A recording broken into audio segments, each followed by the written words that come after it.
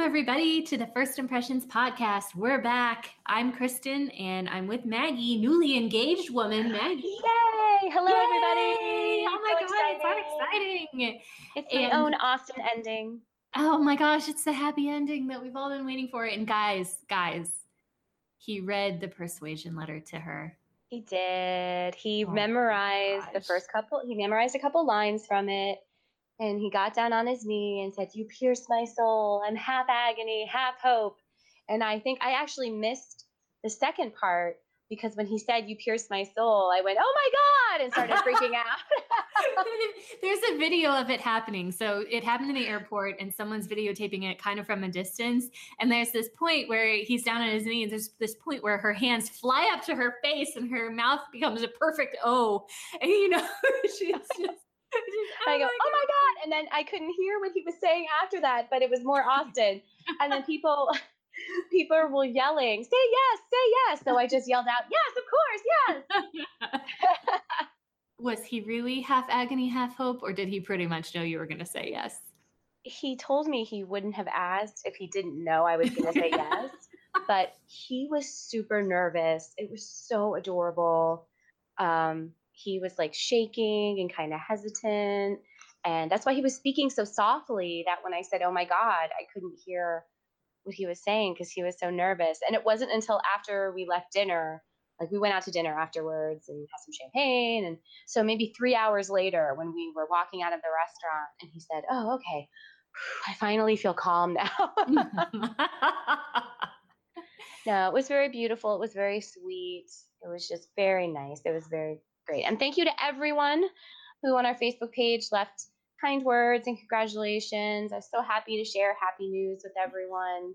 I feel like Jane at the end of Pride and Prejudice when she just says that she's so happy to make all her dear family happy. That's really how I feel. Oh my gosh, yes. And I remember we were texting back and forth right after it happened. And I said some version of like, "Could you believe things would end in this happy way?" I could, and I do, which is from, of course, the movie. But I think I'm the one who said, "Could you believe that things would end in this happy way, Kristen?" And then you responded, "I can and I do." No, you said something else, and then Yes, go okay. back. Let's look at I'm going back. We must have back to the videotape. Oh, and I will just point out that the last text I sent Kristen was discussing the topics for today's podcast, which are sex and death, the most metal of all Jane Austen podcasts. Yes, it's a very metal podcast today. And I just want to thank everybody again for bearing with us through the movie commentaries, because I know they weren't like podcasts that we prepared for with lots of academic content, blah, blah.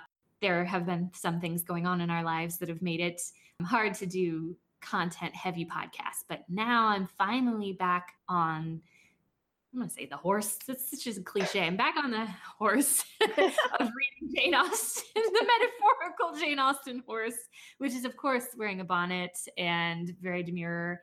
Are you riding side saddle? I'm riding side saddle. Yes, that's right. Okay, so Kristen, as always, Kristen is correct when it comes to matters of great doctrinal import. So she texted me, "You pierce my soul." I texted her, "I am half agony, half hope. Oh, Lizzie, to know that what I have to relate will give such pleasure to all my dear family. How shall I bear so much happiness?" And Kristen responded, "You are each of you so complying that nothing will ever be resolved on." Wait, no. I could believe things would end in this happy way, and I do. So she's very sweet and one of my besties. And Kristen, I should take this public opportunity to ask if you'd be a member of my bridal party. Yes, I accept 1,000 times. Yay! Yes. Yay! I guess I'm going back to Virginia again. Yay! Yay! Unless you want to have your wedding in Boise. No.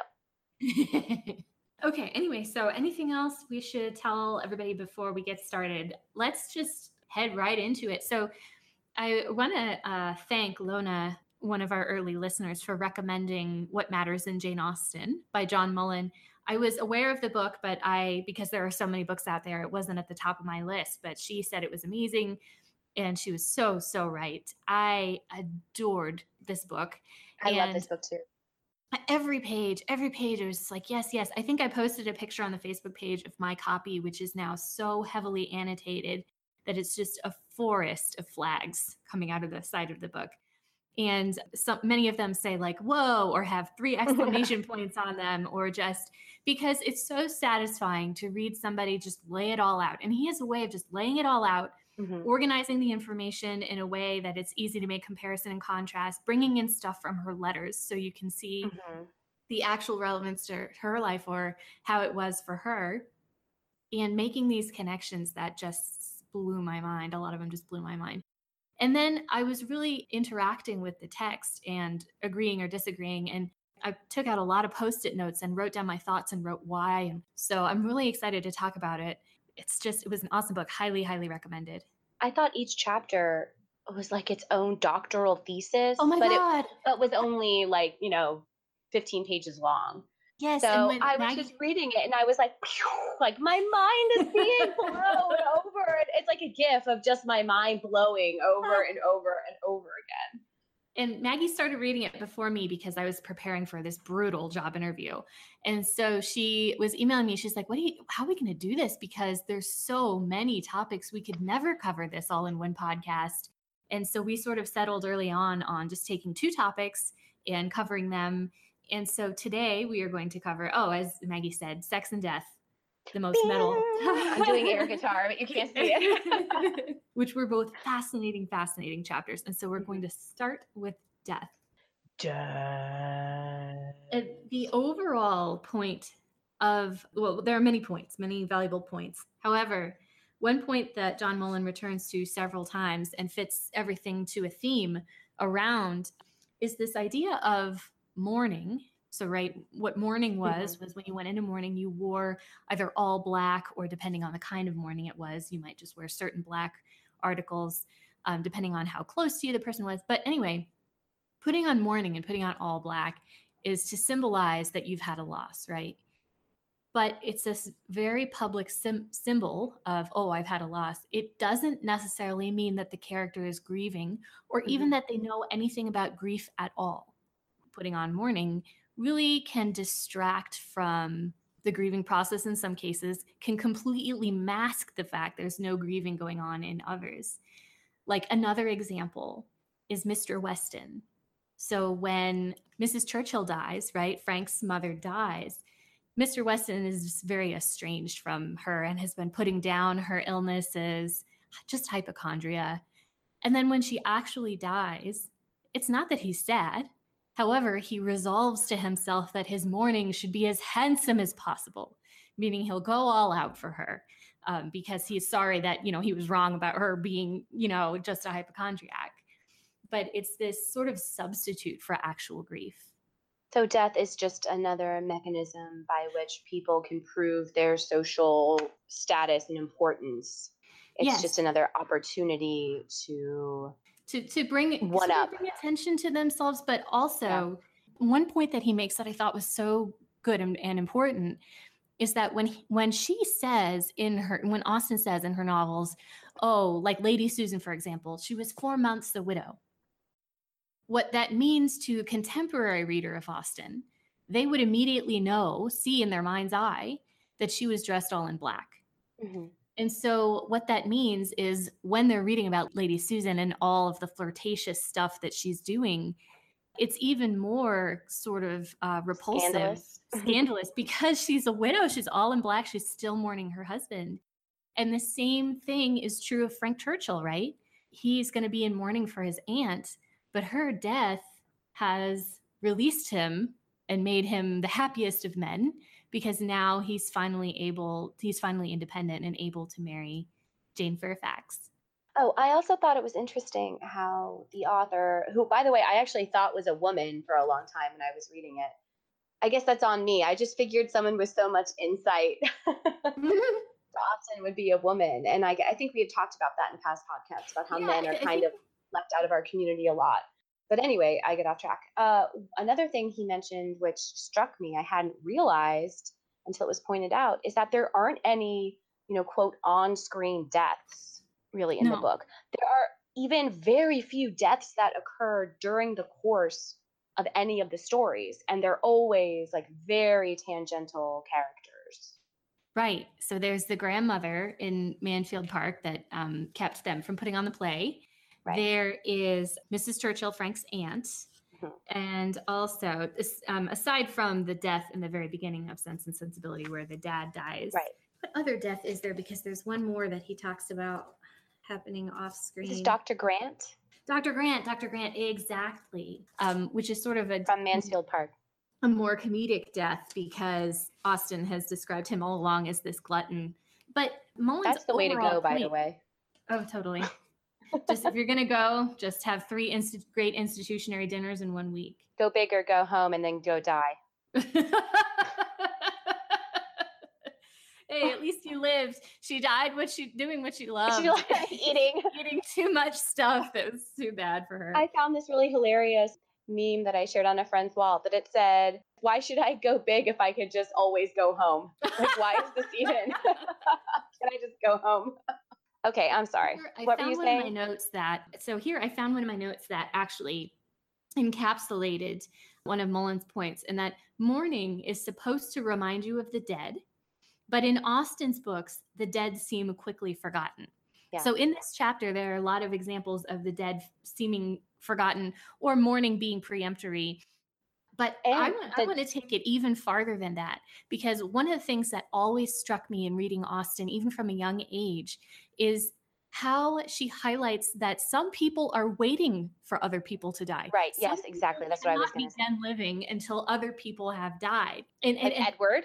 Yes, Edward Ferrars is an example. All of these young men can't marry the women that they want or really have their own lives because they're waiting to inherit. So Edward is one. Willoughby is another, strangely enough, because he's waiting to get Allenham. Oh, Edmund Bertram will never inherit.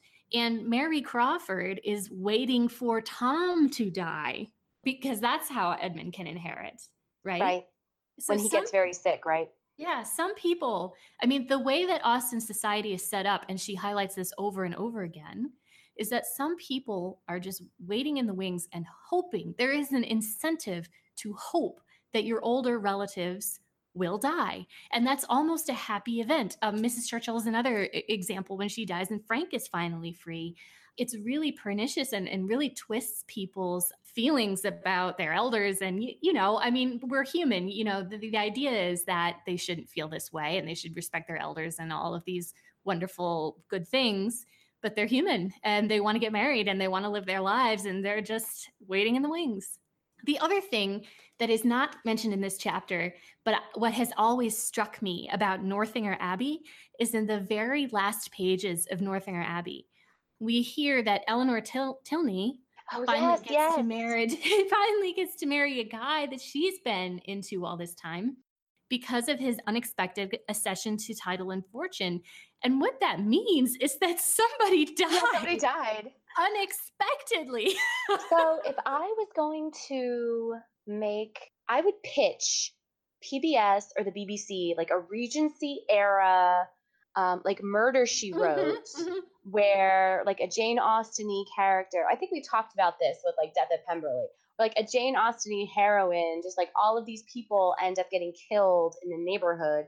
But the number one motive would always be to inherit, right? It would be so easy to murder people back then because everybody died of anything. And it's so true. And there was all this convention and pomp and circumstance about it. But it actually says in this book, which shocked me and floored me, that 1/4 of all children in the Regency era, of course, it was worse for the lower classes, but 1/4 of children would not make it to adulthood. And half of those died in their first year. What the reality kind of pushes back against. So we talk about how Austen, her characters are so real and things like that, but in a lot of ways, the worlds they inhabit in terms of the daily details are not that real. And so like we view her, at least I do view her books as an escape. And I'm sure at the time they were even more so, right? Because you could live in a family where like 2 or 3 siblings had died and people were always sick. And her death was just not, there's never like even when you think Marianne is going to die, like it doesn't happen. Right. Yes, And in real life, that would have happened. Like her oh, for fever is sure. just not gonna like break. Like, oh my god, it's here. Like that's not Right, right.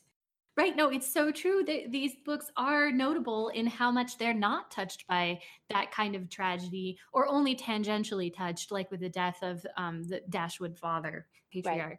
No, And it's that's so more of a true. plot device, right? Because that has to Yeah, kick off right. the That has to entire kick plot. off the book.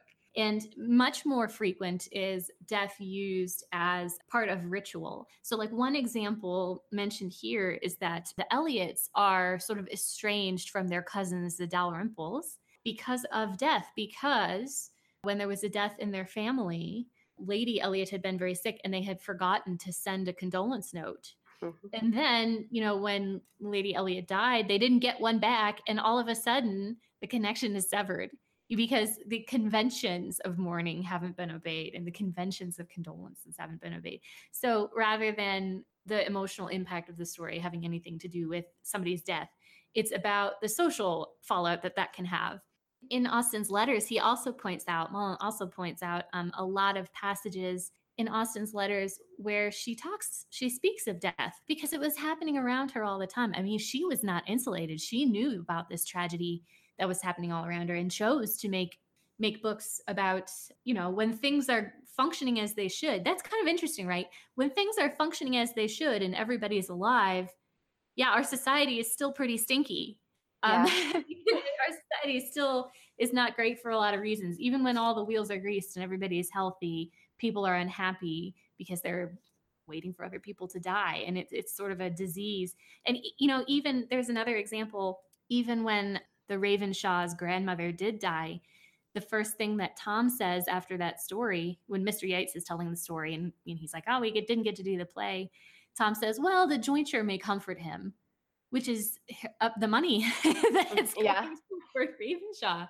So it's when they talk about death, to talk about the idea of inheritance is never far behind. I agree. I have nothing else to add, Kristen. You did such a good job. Oh my God, I can't stop talking about this. And I hope I'm talking about it in an organized way because I'm so jazzed up by all the themes here that I'm talking in circles. I feel like I keep going No, back I to was the so same interested points. in what you were saying. That's why there was dead air because I was just No. like, wow, like taking it. I totally agree. Well, here's another thing. I made a list of people who are waiting for other people to die or Oh, cravenly okay. hoping people would die. And one of them is the Lucases waiting for Mr. Bennet to die, right? Oh, Because yeah, yeah. so as soon as Charlotte gets engaged to Mr. Collins, what does Lady Lucas do? She's speedily calculating how much longer Mr. Bennet is likely to live, Yeah. right? And also the same with in the beginning of Sense and Sensibility, they're trying to figure out how long like an annuity because Yes. everyone in the family is so healthy. Like, well, if we pay an annuity, that could last forever. Calculating someone's lifespan is just part of your financial arrangements. So yeah, and in Austen's writing, the ritual of putting on mourning was something to distract you. There are a lot of references to dressmakers and how am I going to make my black dress and what is it going to be made of and should I pull another dress to pieces and have it dyed. There's even a little witty poem that Austen wrote, pretended to write as a dressmaker. So here's a You have passage so from the many book. tabs. It's just at one point, it's just every page. Oh, it is every yes, it's every page. Yes. Yeah, so here's a passage from the book. Reading through Austen's letters, you might think that she cared too much about the sartorial implications of the deaths of friends and relations. When the mother of the Austens' close friend, Martha Lloyd, died, her dressmaker was apparently slow to make up the mourning dress that she ordered, prompting Austen to send Martha lines supposed to have been sent to an uncivil dressmaker. So the poem is, Miss Lloyd must expect to receive this license to mourn and to grieve, complete ere the end of the week. It is better to write than to speak. and there were different kinds of mourning too. I was always struck in Persuasion when it says that Elizabeth Elliot was wearing black ribbons for William Walter Elliot's, Mr. Elliot's wife who had died. Right. And this is a woman that she never met, and that the marriage actually estranged the two families. And she still put on partial mourning for this relative who has died. that's how conventional, how much convention is involved in this. And I also didn't know this, but there's like a secondary mourning period in some cases where you just wear gray or you just don't wear bright colors. So you can go progressively back into your normal wardrobe. So, Kristen, remind me, I think that in the Lady Susan movie adaptation, didn't they have her in black at the beginning? Yes. Okay, that's what I thought. I'm trying to think. She But may she have been in segues black. out of it. I think she segues out of it. Yeah, I don't remember. But she definitely starts out in all black, which did make a little bit of a contrast, from her, and then her daughter saying, "Marriage is." Frederica goes, "Marriage is for one's whole life," and she's like, "Well, not in my experience." Yeah. That movie was just so cute and so good. I have to rewatch that one. Yes, short mourning. Here it is. For a woman, full mourning might involve not only a black dress, but also the rejection of shimmering silk for duller bombazine. Short mourning for distant relations was comparable with second mourning and was expressed rather by lack of any color than by wearing black. Second mourning could also involve the wearing of gray clothing, black edging on dresses or black ribbons, black bands on hats and cuffs. And there's another passage where Austen wrote a funny letter where she had encountered an acquaintance of hers. And she says, he was dressed all deeply in black, that either his wife, his mother, or himself must be dead. It's like, how full is this morning going? But this was a thing, I know for sure that this carried on into the early 20th century where you would wear mourning, and I know this because of Anne of Green Gables. So side tangent here. Did you read all of the Anne of Green Gables books? I definitely read the first one several times. I still own it. I'm staring at it on my bookshelf right now. I think I loved the Anne of Avonlea adaptation. Yeah. So I read that one and then was like, this is not anything like it, because they had actually taken like the next 3 books and kind of combined them. So I think I did read through like Anne of the Island, I think. Is that one? Yes. But it was a long time ago. Yeah, Anne of the Island. And what's funny about those books is that every progressive book is a wider net. So first she's Anne of Green Gables, then she's the town, then it's the, island, PEI. But if you read to the end of the series, there's a book called Rilla of Ingleside, which is about her daughter, Marilla, whose nickname is Rilla. She named her daughter Marilla. Yeah, isn't that nice? Oh my gosh, these books are just so affecting. But and hopefully everybody's okay if I spoil these books because they've been around for a million years. But Anne's son. Also, the ship sinks at the end. What's that? I just ruined Titanic for you. The ship sinks. Yeah, and also Juliet definitely is not going to survive. I was in Baz Luhrmann's, that movie when it came out, Baz Luhrmann's adaptation of Romeo and Juliet, and we were young. I was like in middle school. My friend turned to me halfway through and she goes, "No, she's going to die." It's like the most famous story everybody knows. But I got it too, because I was feeling the same way. I was feeling the impact of my grief before it even happened, because they're in love and they're young and whatever. It's just Claire Danes and those doe eyes. Oh my gosh, Paul Rudd is in that movie too, which I had totally forgotten about. Yeah, and he looks exactly the same as he does now. He has not aged in the slightest. It is amazing. All right. Well, yeah, it's true. He's like it. Yeah. Okay. Anyway, back to Rilla. Tangent within tangent within tangent. Yeah, sorry. No, that's okay. That's how we roll. That's how we do. In Rilla of Ingleside, Anne's son Walter dies in World War I. Oh yeah, that was in that other terrible movie. Oh, which was the. Oh, well, she goes looking for Gilbert. I can't remember if they have their son. Yeah, that one was fake. That third movie, that's fake. It's not in the books. It's a total made-up adaptation of the characters.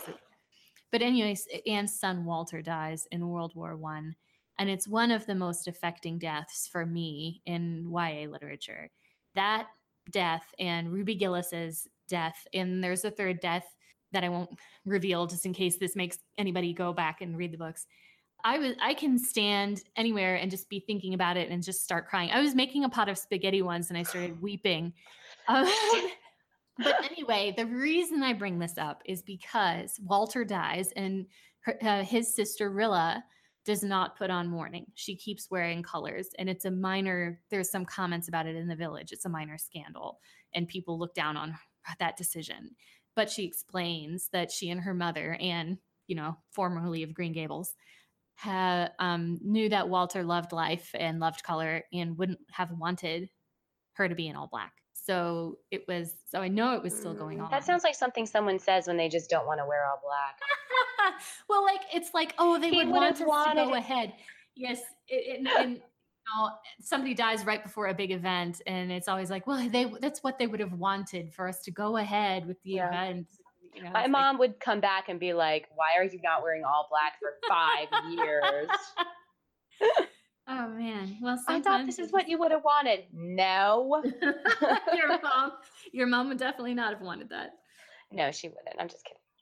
Yeah, but there is something we can say about Dr. Grant, and here's one of the side points really that Mullen made that I don't agree with.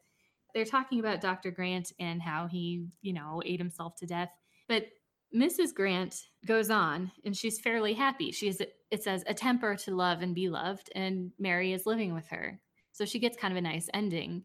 And Mullen says we're supposed to extrapolate from this that Mrs. Grant didn't love Dr. Grant. No, which I completely disagree with. She was such a loving person. Of course she loved her husband. But he also makes the point later that they're not having sex, which is something I could maybe buy a little bit more easily. Yeah. But yeah, I don't think there's any reason to conclude that. But then I wrote to myself, like, did she pull a Charlotte Lucas? Because when you think about it, everybody, Lady Bertram talks about how Mrs. Grant got married to Dr. Grant without ever having been handsome. She was not an attractive woman.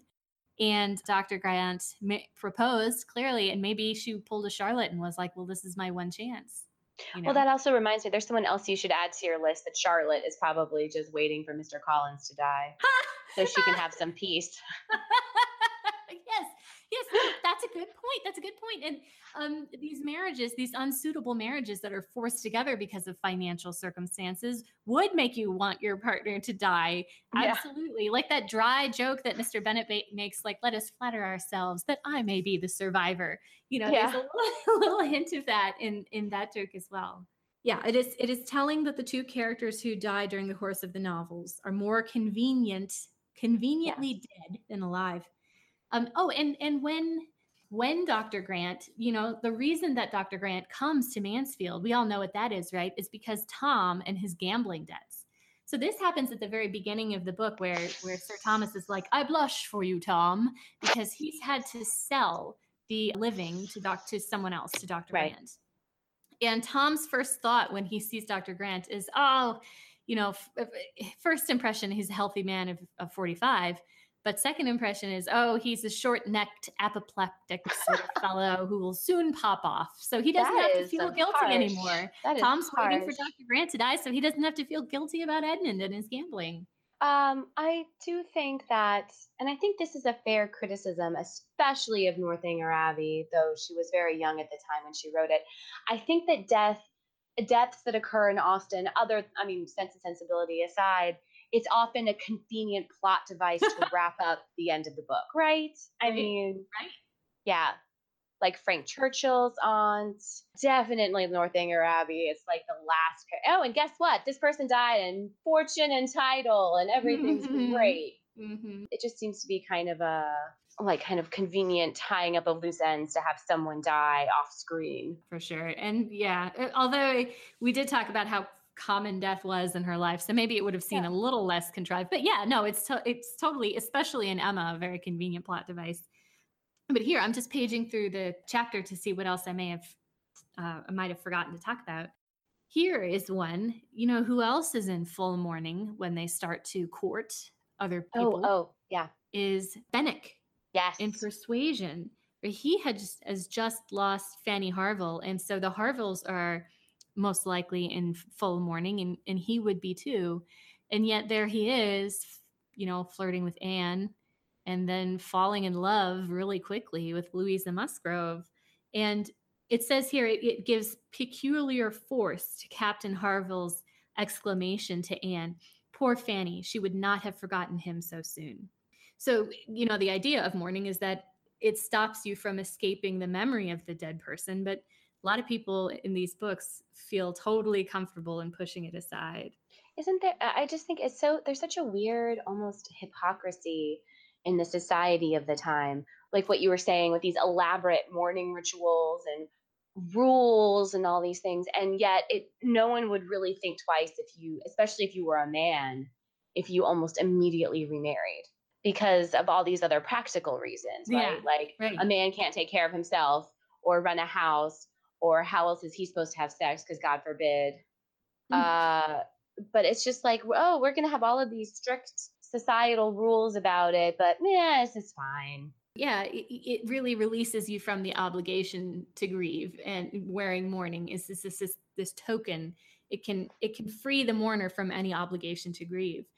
In Mr. Eliot in Persuasion, somebody makes the point in here that I don't think it was Mullen. I think he's quoting someone else, that most of the characters. Oh, Linda Bree. Linda Bree rightly says most of the characters would have been wearing black in some form throughout the novel.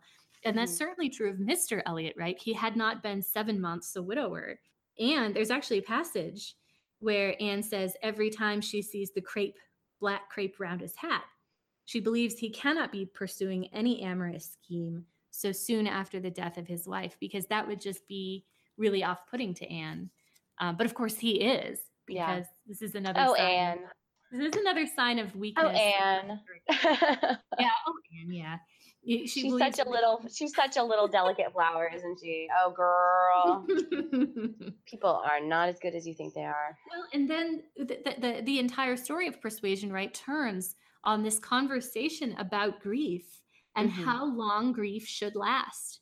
So the entire point of the book gets brought to a head by her having a conversation with Captain Harville about who can grieve the longest, whose feelings last the longest, men's or women's. I thought that was a really powerful point, that Mr. Eliot's grief is just juxtaposed. His lack of grief has juxtaposed itself against Anne's true grief at losing Frederick. And that is a true grief that, of course, and she has to keep it private. That is a private grief. She can't be wearing black for her lost engagement, right? Right. But she wants to be. I mean, emotionally, that's what she's doing. But that's a kind of grief she can't share with the world, where all around her, people are putting on these fake shows of grief. Well, it's like Eleanor, right? Eleanor Dashwood. Oh, yeah. Where Marianne gets to carry on and be ridiculous, that she has to keep everything bottled up inside, and how hard that is. There is a chapter very early in What Matters in Jane Austen in this book about sisters and about sisterly estrangement. And that was such a powerful chapter that I wrote all over it. And if we do another podcast about the book, I would love to go back and revisit the relationship between sisters and sisterly estrangement or lack thereof. But yes, that's another private grief that it's not a socially acceptable grief.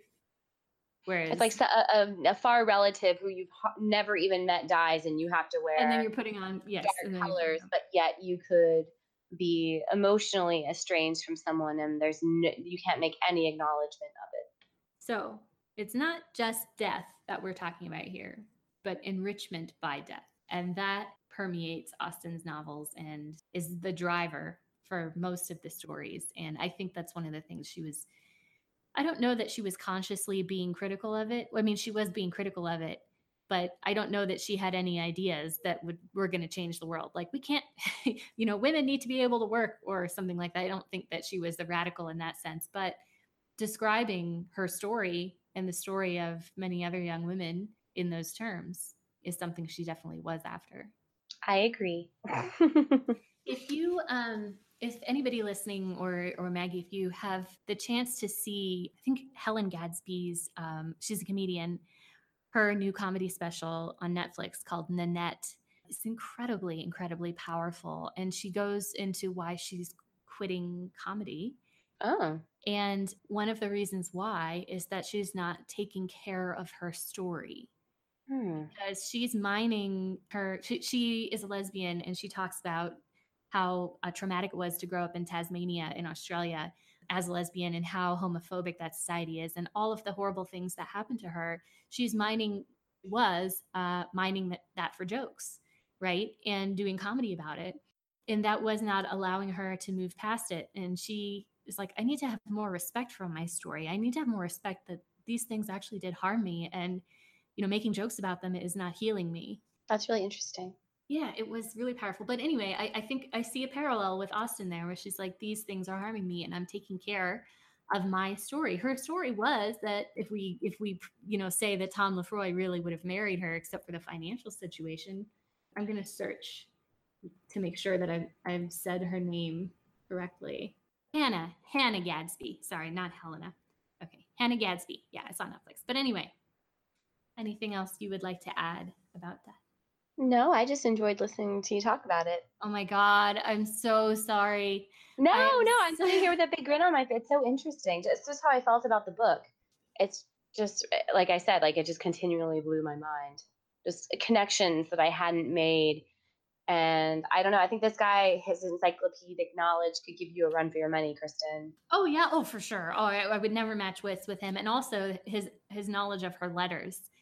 Because while I have skimmed a lot of her letters, I haven't studied them in depth. I don't know. We could probably take him on the Jane Austen trivia game and do pretty well. I think we'd all be okay. Maybe we should challenge him to a match. Oh yeah, we'll have you watch the 1995 Pride and Prejudice adaptation 33 times, sir. I said good day. Are we ready to move on to sex yet? Yeah. Let's talk about sex, baby. Okay. Oh, I won't sing. Okay, Kristen, let's keep the singing to me, okay? I love you. You're wonderful. No, my voice is just awful. No, it's not. I'm just saying you could work on that song in your singing classes. Oh yes, I could. I do. I was taking singing lessons. I actually stopped due to scheduling conflicts, but oh no. I know. I just, my goal is to come on this podcast and sing. Oh, so we could do that sometime. We could do it just like Buffy. We'll do a musical episode. Oh my God, a musical episode of the podcast. Oh my God. We'll just download some karaoke tracks. Just me and you karaoke, baby. Are you guys? Beautiful. What is this sorrow? I'll just sing that song. It's a do you think they make a karaoke track for that? Probably not. Yeah, that's too bad. Mozart. I know for sure it's Mozart. Just get an accompanist. Let's just get a pianist. Oh my God, Kristen! I just had a thought, and I know Bay is not going to go for it. But he has friends. He used to work at an opera company, a nonprofit opera company. So we definitely wanted to see if we could get some maybe friends of his who are opera singers to perform during the ceremony. What if we did that song? Oh, you should do that song. I love that song. It's so beautiful.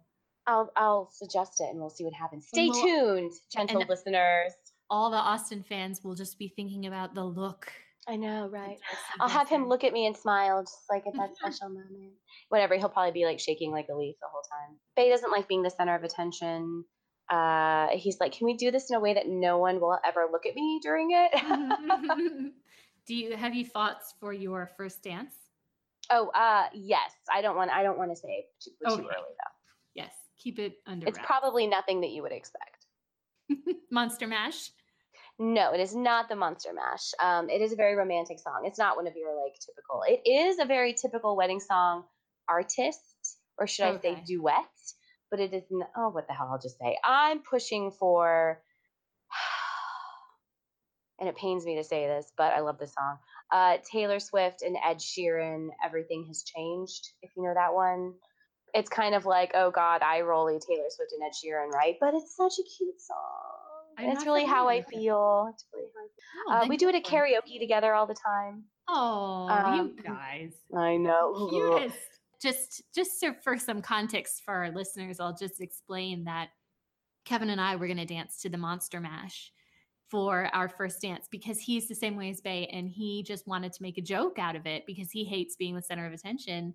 And I loved the idea of, because we're just goofy, silly people, and it seemed appropriate.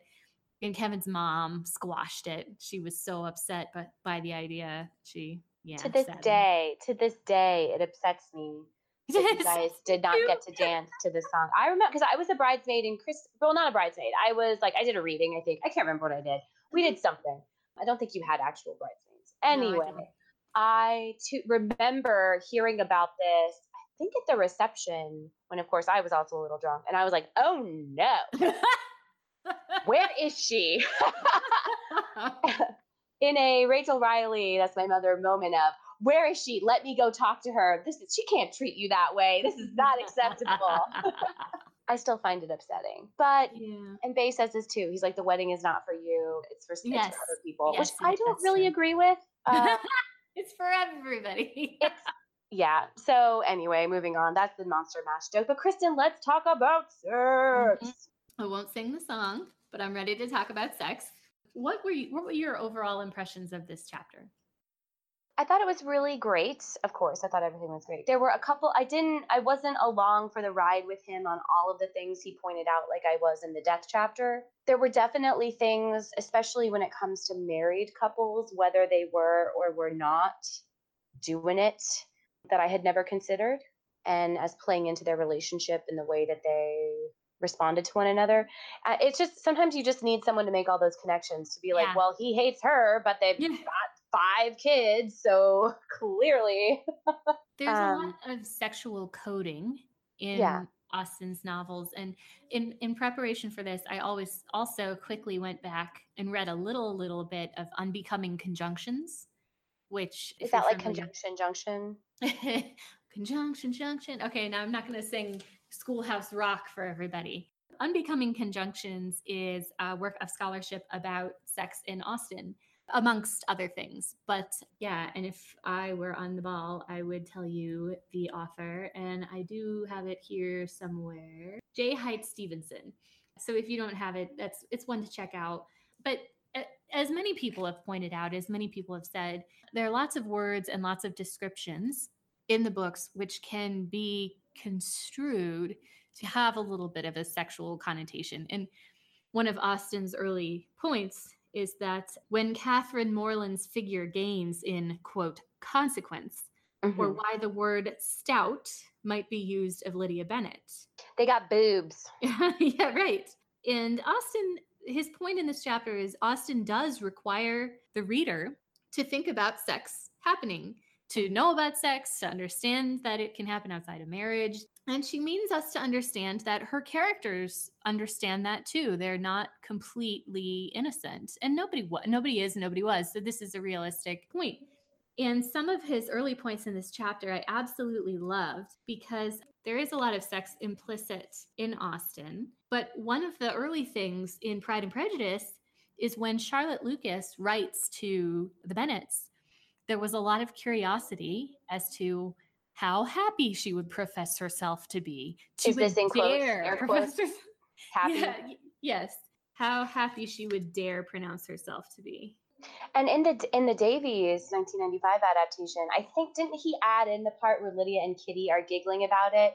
And they're saying like he'll read Bible verses to her every night before bed. And then they're like, with clearly the implication is like before sex. Yes. Oh, here.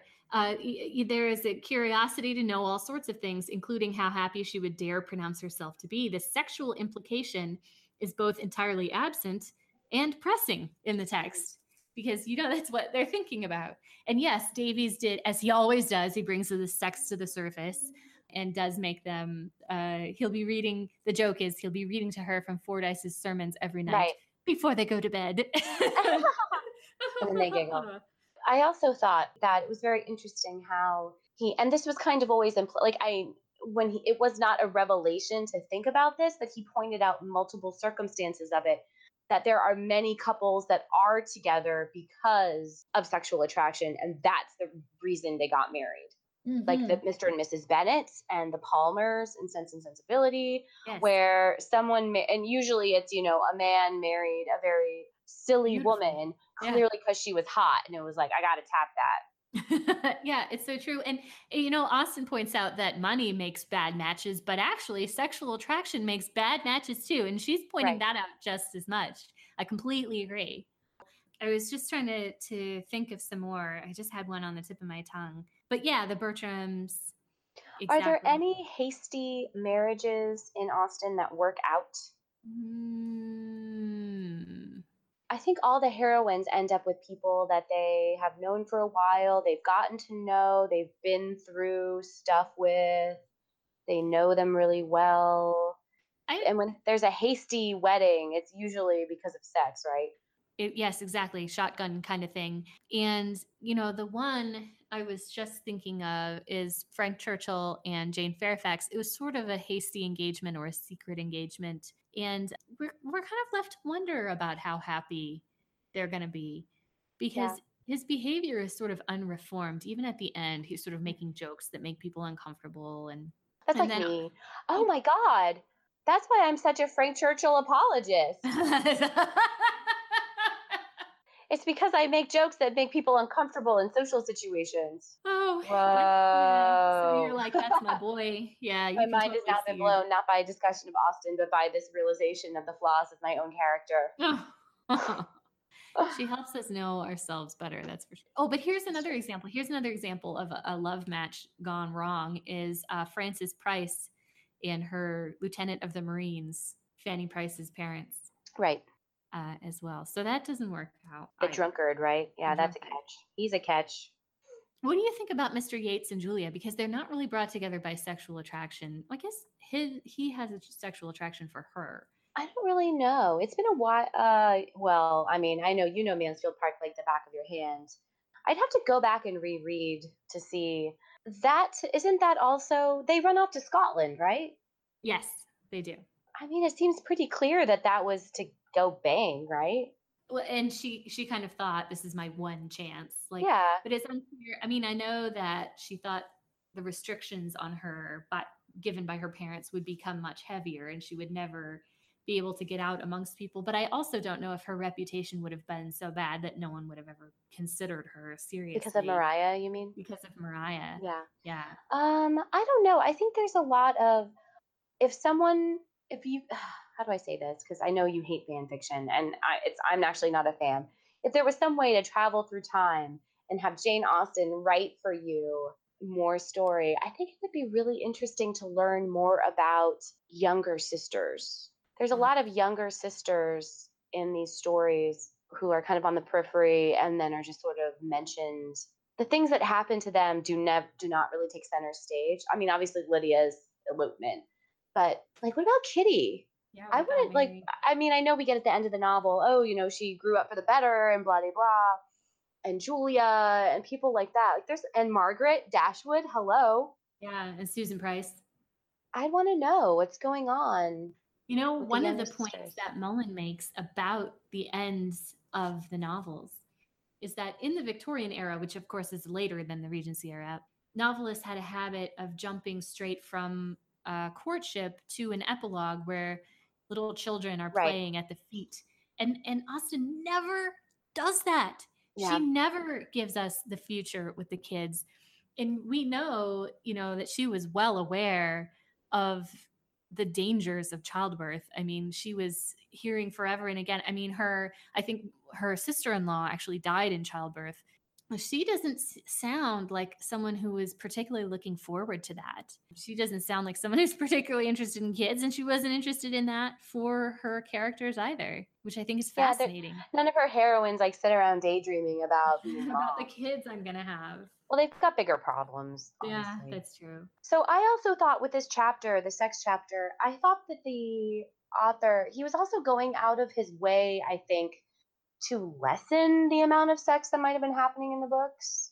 I mean, I'm not like a shadow plot person who reads between the lines to see things, but I seem to remember reading the chapters that there are people he's like, and I think we can infer that there was no sexual relationship. And I mean, I guess it depends on how you define sex, which we don't need to get into too deeply, but I mean, come on. And I think he is more interested in this chapter in talking about punishment for Yes. illicit sex because Yes. he Especially of women. yes, and he does spend some time talking about how Lydia, while she doesn't have really a happy ending, you know, Boom. everybody accepts that she lived with Wickham and was having sex with him before they got married, and now it's just been retroactively legitimized by their marriage. Whereas sex when you're already married Mhm. carries a much heavier, harsher penalty. When we see with which we see with Mrs. Rushworth, I thought, and this is a point I'm going to bring in from another chapter, the chapter about names. But one thing I thought was always so fascinating about Mansfield Park is that after Mariah gets married to Rushworth, everybody only refers to her as Mrs. Rushworth, not Hmm. even Mariah anymore, because she's so connected to her husband in the eyes of society that she's her individual identity is sort of scrubbed away. And Right. even Henry Crawford has this thought, oh, I'm going to make her Mariah Bertram in her treatment of me and not Mrs. Rushworth, this sort of more distant character. But yeah, everybody there, she's only Mrs. Rushworth, and she's so heavily connected to the idea of her marriage. Well, That's her new identity. it's the same thing with Emma, with her governess. Yes, that's right. And so, but when she takes on this mantle, this new identity, having sex outside of marriage destroys that sort of new identity. And I think that's why it feels even more momentous.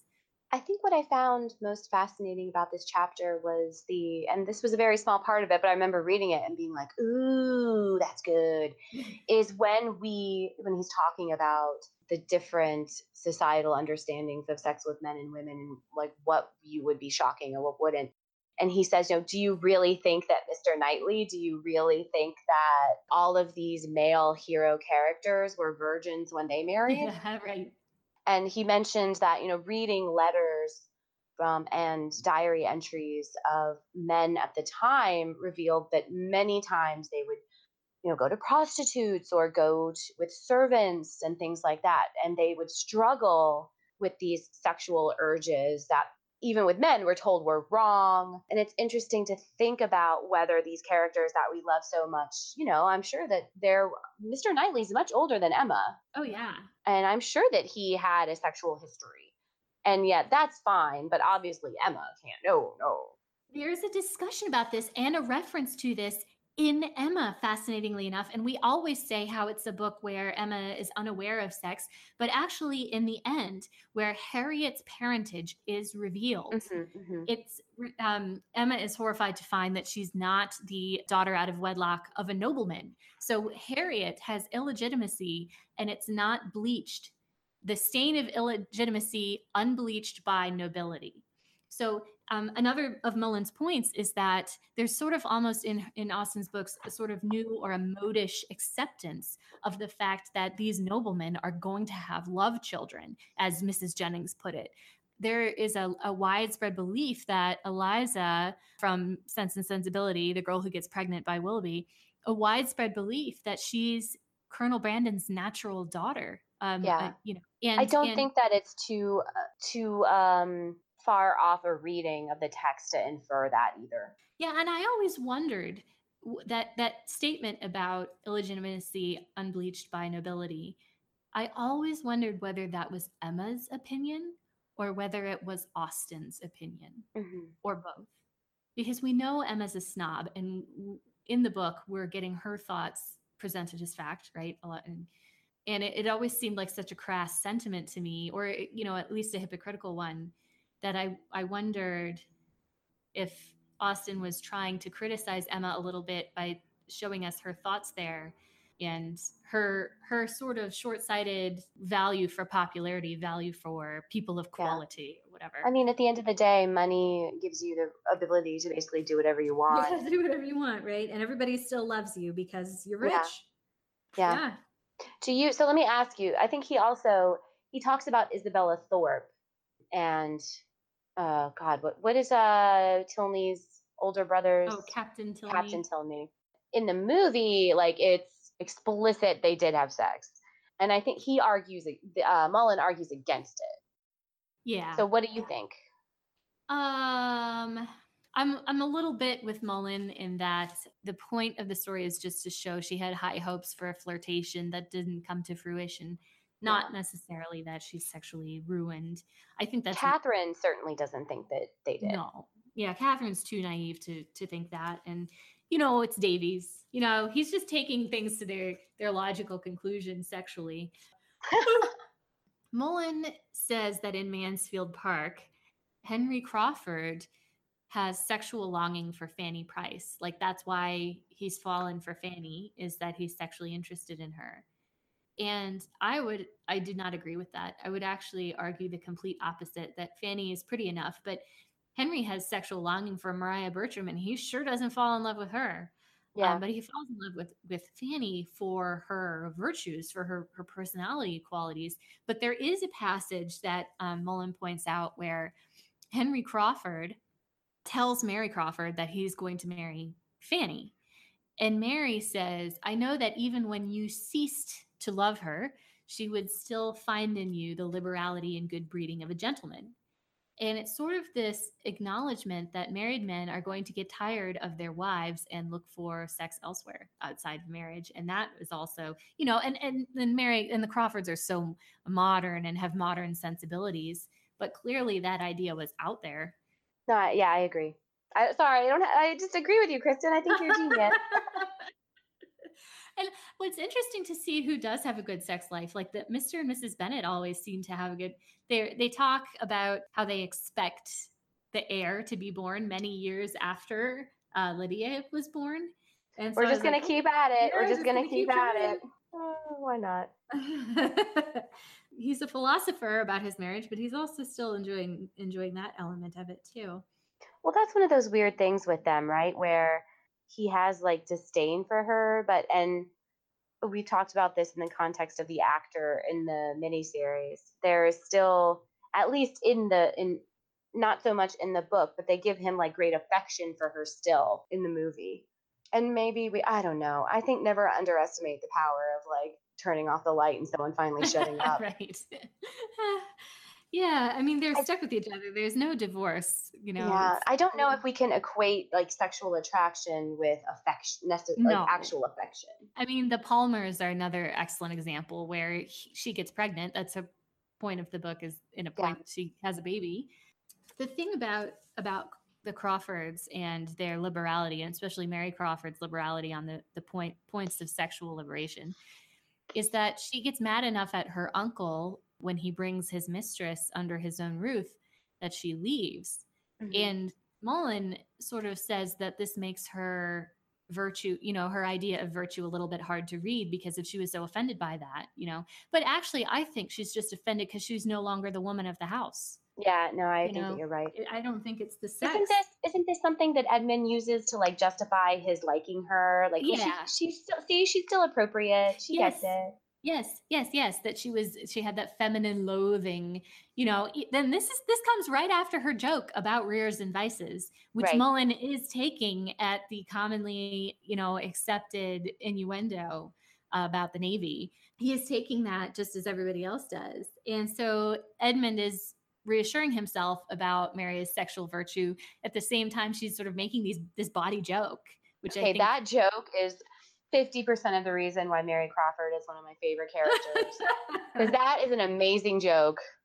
Yeah, it's very cute. It's very funny. Well, Mary Crawford is very witty. She has a lot. She's amazing. I think we talked about this, how she's like the dark timeline version of Lizzie. Yes. Yeah, exactly. Oh, here's something I want to talk about. When we're talking about women in Austen and their awareness of sex, is that they're, like Mary, they're able to make sex jokes, or at least get them and find them funny. I mean, obviously Fanny Price doesn't find Mary's joke funny, but that's Fanny. But there is a passage in Persuasion that always seemed so inscrutable to me. And then I looked up the meaning and I was a little bit shocked when she runs into the Admiral Croft. This is after Louisa has fallen in Lyme and gotten her head injury. And Admiral Croft, however, is still under the impression that Frederick is courting Louisa. So he meets up with Anne on the street and they start talking over Louisa's injury. And he says, this is an odd way of making love. This is breaking a head and giving a plaster, truly. And it's like he says it like it's a quote or some kind of idiom, and I never understood what it meant. I looked it up, and breaking a head and giving a plaster, it means like breaking a maidenhead and then giving a plaster of warm guts. A plaster of warm guts. Yes, it's sex. It's about taking her virginity. It's about. But what does plaster of warm guts mean? Well, plaster was like one of those old-timey medical interventions where it was just like something slapped on you to be like hot with a salve or whatever. I think that's my understanding of it. but a plaster of warm guts means just putting bellies to bellies. Oh, hey. Yeah, I know. And in the next line, it says Lady Russell was put off by this, but Anne was delighted by his simplicity of manner. So she's clearly familiar with a plaster of warm guts and what it means. Yeah. And that it's, these people were making sex jokes to one another. And of course, it didn't make it into their literature all that often, but here it is. It's also interesting to me how making love was not like, we always use that now as like a beautiful way of talking about sex, right? But you would call people your lover and things like that, even if you were just quote dating or courting. Yes. And so I think a lot of times when people read the books and they don't know that, they're like, whoa, slow down there, buddy. It's like, no, that was just the way they would refer to each other. Yeah. I think in Emma, there's a part where they're in the carriage. She and Mr. Elton are in the carriage, and he begins, quote, violently making love to her, or making violent love to her, or something. And if you didn't have that context, you'd be like, oh my God. Yeah, that exactly. Like, I had no idea Austen was like this. I should read all these books. Yeah. And now I'm just picturing like poor Gwyneth Paltrow with Alan Cumming, like his like grossest. Please refrain from the intimacy whispering. I just love Alan Cumming. I just rewatched Romy and Michelle's high school reunion. Oh my God. Oh, that movie is a goddamn triumph. They had never seen it. They had never seen it. And my high school reunion is in 2 weeks. Oh my God. So I made him watch it. And did he love it? Yeah, he was like, this movie is really dumb, but it's also really good. Like, you get it. Classic. He gets it. Classic. He gets it. Well, and Alan Cumming is so good in the end when they do the dance routine. Oh, I know. Oh my God. We should make our first dance. I joked around with him. I said, okay, so now you need to learn the choreography of this for my reunion. And he's like, haha, you're kidding, right? Yes, I'm kidding. Yeah, that's gonna be a whole lot. We can do a whole podcast on my 20th high school reunion, I'm sure. Right, just write a book about it like you're Austen. So like skewer everybody's pretensions and everybody's vanity, everybody's silliness, empty conversation. Well, I did tell Bay, I was like, please, please, please propose to me before my high school reunion so I have something to talk about. Yeah, good call. Yeah. Well, Maggie, you're a freaking lawyer. I mean, what else do people want? They're a dime a dozen around here, Kristen. I don't know. You can't swing a cat without hitting a lawyer. It's still a great accomplishment. I never really understood that saying either. Swing cat? Why would you be swinging? Anyway. Why would you be swinging cat? I don't know. Anyway. If anybody out there knows the origins of the idiom swinging, you can't swing a cat without ... please feel free to write in to our Facebook page. And set us straight. I guess I should Google it. I'm a librarian, and I am very guilty of asking questions to other people that they should rightly respond to by sending me the link. Let me Google that for you. No, Kristen, see, you're blowing it because this is a way for us to engage with our listeners. Oh, I see. I'm trying to increase our social media profile by encouraging people to reach out to us. So if someone is listening to this, they'll be like, oh, I totally know that. And they'll send it to us. But now you blew it. Do you want to increase our social media profile? I always want to increase my social media profile. You see, we don't make any money off of this. So yeah, but how am I supposed to know how much value I am unless people like me? Yes, that's right. How do I know how valuable I am as a person unless I can measure it by social media interactions? I love self-validation. I love it. Yeah, okay. I buy that. How will we know that people enjoy our podcast if we don't hear from them? I know. How will we know what 50 Shades of Grey knockoff Austen fan fictions we should read? Kristen, have you been peeking in at the Wheat Sheaf? I have been peeking in at the Wheat Sheaf. We'll get to it. We're not there yet. One more thing that I want to say about sex.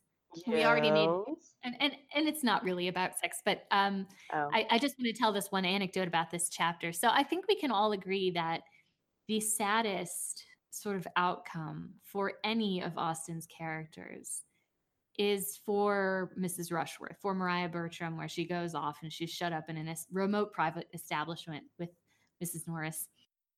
And John Mullen says duly divorced, Mariah is sent off to some Sartrean hell of confinement.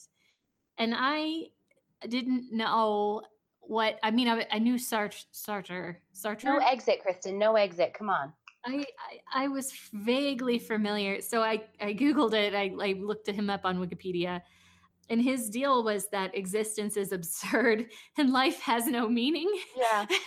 That pretty much describes a life with Mrs. Norris, doesn't it? I have very little memory actually of high school English, but for some reason, my sophomore year existentialism unit has really always stood out in my memory. And so I remember a lot. And I always remembered, Kierkegaard, like holodeck theory, right? Because you got to relate it to Star Trek for me to understand it. Where like, so I'm just a holodeck character and someone else's actual reality. Mm-hmm. How do you know that your reality is actually your reality? Mm-hmm. But then you'll get me talking about Westworld, and that's a whole other kettle of fish. But you know what fanfic I would read the heck out of is if somebody wrote what happens to Mariah after she goes to this remote private establishment. I think she could be walking in the woods, escaping from Mrs. Norris, and come across some handsome woodcutter or something. Kristen, that's a gothic novel. Do you even Jane Austen, bro? Oh my God, it's not it doesn't have to be gothic. There are no vampires or crap. Is it on a moor? Are there moors windswept? No, it's a vampire novel. It's a very Austen-esque, orderly, deciduous forest in England. Okay, I would read that fanfic, but only if it was Mrs. Norris the cat from Harry Potter. Mariah, because then she's just like a lonely cat lady.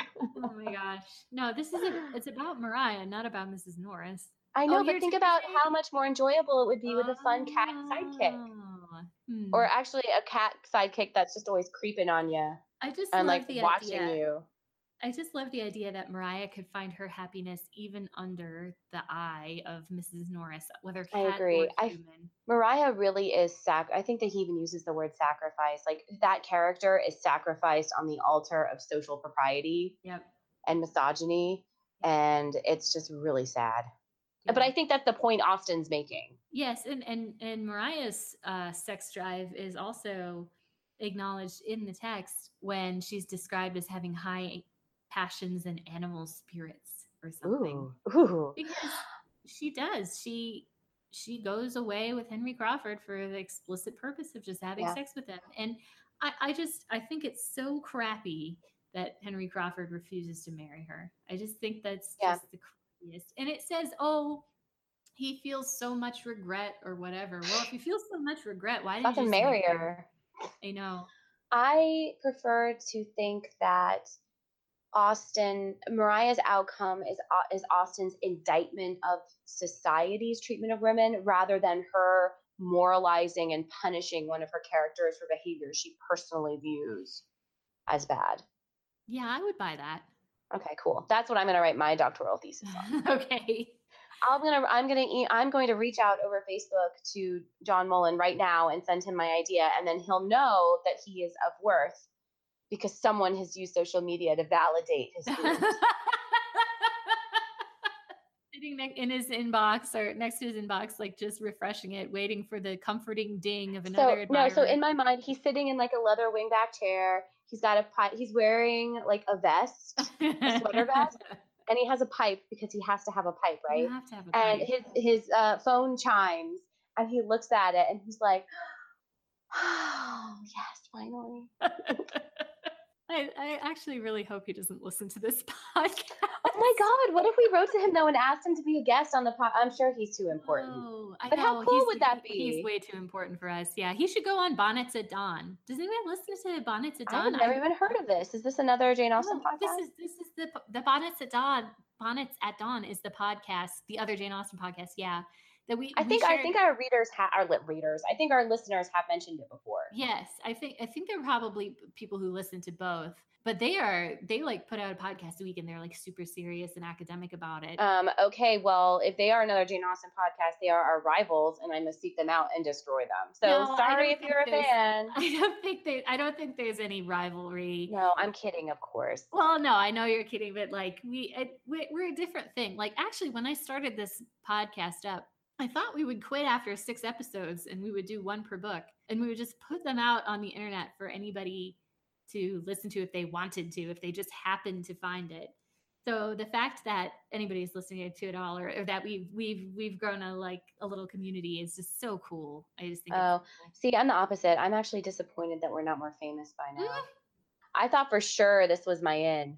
This is gonna make it. This was gonna be it. This was like my Bachelor reality show. If I had thought that, I would have put a lot more effort into editing these bad boys. Let me tell you, because but they are what's fluffy. what's a more mainstream path to fame than operating a Jane Austen podcast with full of profanity and bad jokes? Typical rags to riches story. I ask you. That's the American dream. Your Austen podcast. Oh my God. Okay, I think we've lost the plot. I know we have. It's like one of those internet memes. Like step 1, start Austen podcast. Step 2, question mark. Step 3, profit.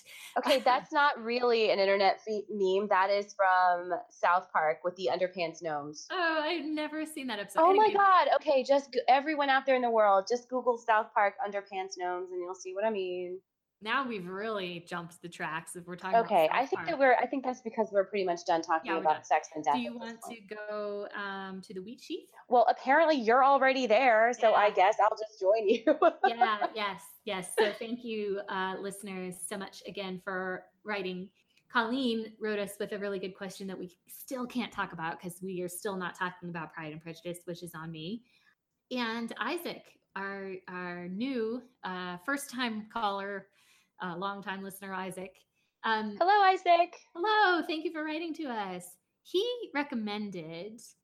He recommends to us to do a movie commentary on, or a movie review, not a commentary, of the Sense and Sensibility, the one with Dan, what's his face? Stevens?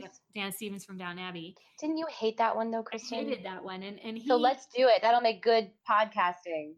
Yeah, and he calls it charmingly in his emails or his Facebook messages to us. Sense and Sensibility, the bad one. No, I mean, he's joking. Where he's playing off of me, and I had already slammed it. One of the things he mentions is Colonel Brandon and the way Colonel Brandon is portrayed, which I did not like either. But Isaac says Davies was clearly trying to make Brandon into a manly romantic hero.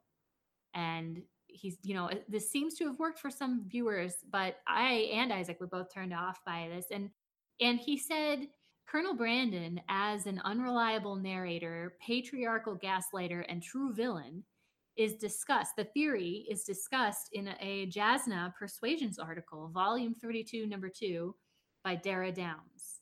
And she's putting forward in her essay an alternative reading where Brandon is very much not the hero that of Marianne's story. Isaac also makes the point about the state of our cultural views about heterosexual romance, like the fact that Davies would take this character and make him into this manly man, this falconer, right? Rather than allowing Colonel Brandon to be Colonel Brandon and just be more Alan Rickman. To be Alan Rickman. Yes.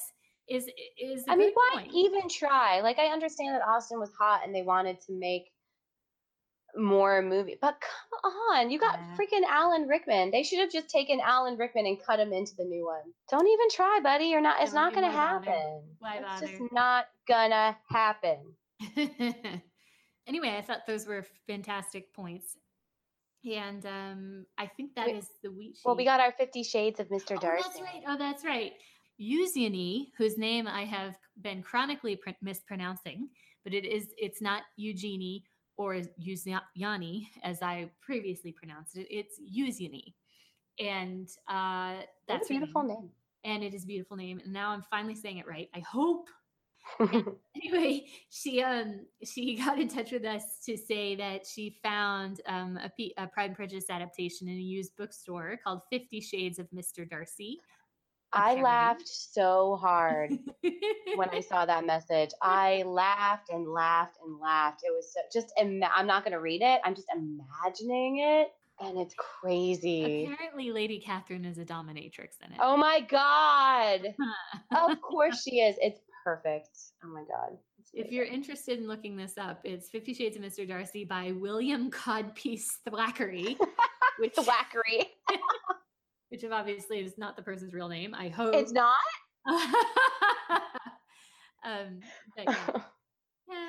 There is also other news to report in that the Sanditon remake, or not remake. How the hell are you going to make a movie from a book that never got finished? I mean, it's so weird. I'm interested to see where Davies takes the story. I don't think anybody has a good idea about where it was supposed to go. I mean, I just want to, I'm sure there's a wedding in there somewhere, right? Oh, of course. I just want to eye roll because it's just so typical. I don't know. It just seems stupid. Yeah, it's like trading on the name of Austen. I mean, it's just been X number of years since we've had a new Austen adaptation. So like people are just the British networks are just like salivating for something. Get some chick in a bonnet. Here's an idea, all the literary adapters of the world. Why not make an accurate damn Mansfield Park? Ooh. Why not take a book that has been finished and unconvincingly, unsatisfyingly adapted and do a good job? Kristen, why don't you take a screenwriting class and take a stab at it? Oh my God, I would be terrible. I wouldn't dare to touch it. But it'd be an 8-hour movie. Yeah, it would be. Why not do a miniseries? I mean, right? Why not? Yeah. Why not do an HBO series? It's a nice Game of Thrones. Yeah.